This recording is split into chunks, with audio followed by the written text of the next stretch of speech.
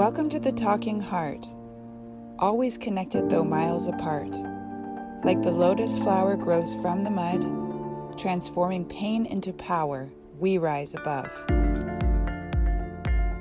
I have a friend who's asked for help in navigating and sorting through her inner world. I keep trying to share techniques that have helped me or teachers that have inspired me, yet she doesn't seem to be open to my guidance. And actually, she seems to be sort of avoiding me, most likely because she's not ready or maybe it's too overwhelming. She's the one who needs to decide, and that's absolutely okay. And I'm also aware that I cannot do the work for her. Yet I find myself a little frustrated with this, and I'm wondering why.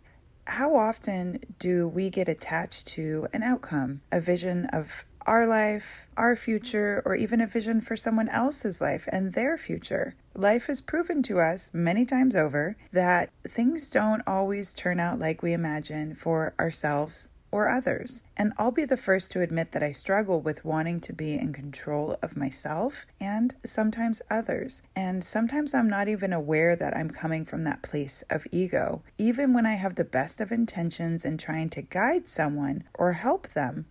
The ego is a tricky thing. It's sneaky and sometimes hard to spot and catch. Because I'm aware that I have control issues, I work particularly hard on being open-minded, flexible, and non-judgmental. And it's not easy for me.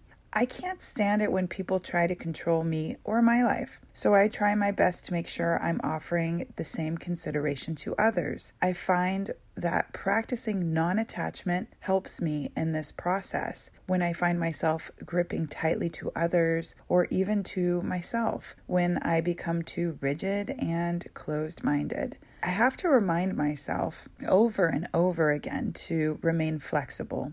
I believe that each individual living on this earth has free will to have their own beliefs, to make their own choices, to have their own thoughts, to create their own path, their future, and destiny. This helps me tremendously to remember to let go of my ideas for another, how they should be living, how they should be acting, what they should be doing, or even how they should be treating others. Something that works for me may not work for someone else. I try to watch myself closely as to not project my ideas onto others, but rather to share my ideas through my own lens and my own experience. Practicing non-attachment also reminds me to stop trying to change anything or anyone outside of myself or out there, and to bring my focus back in here to work on myself and my control issues. So as my wise Grammy said, live and let live, and of course,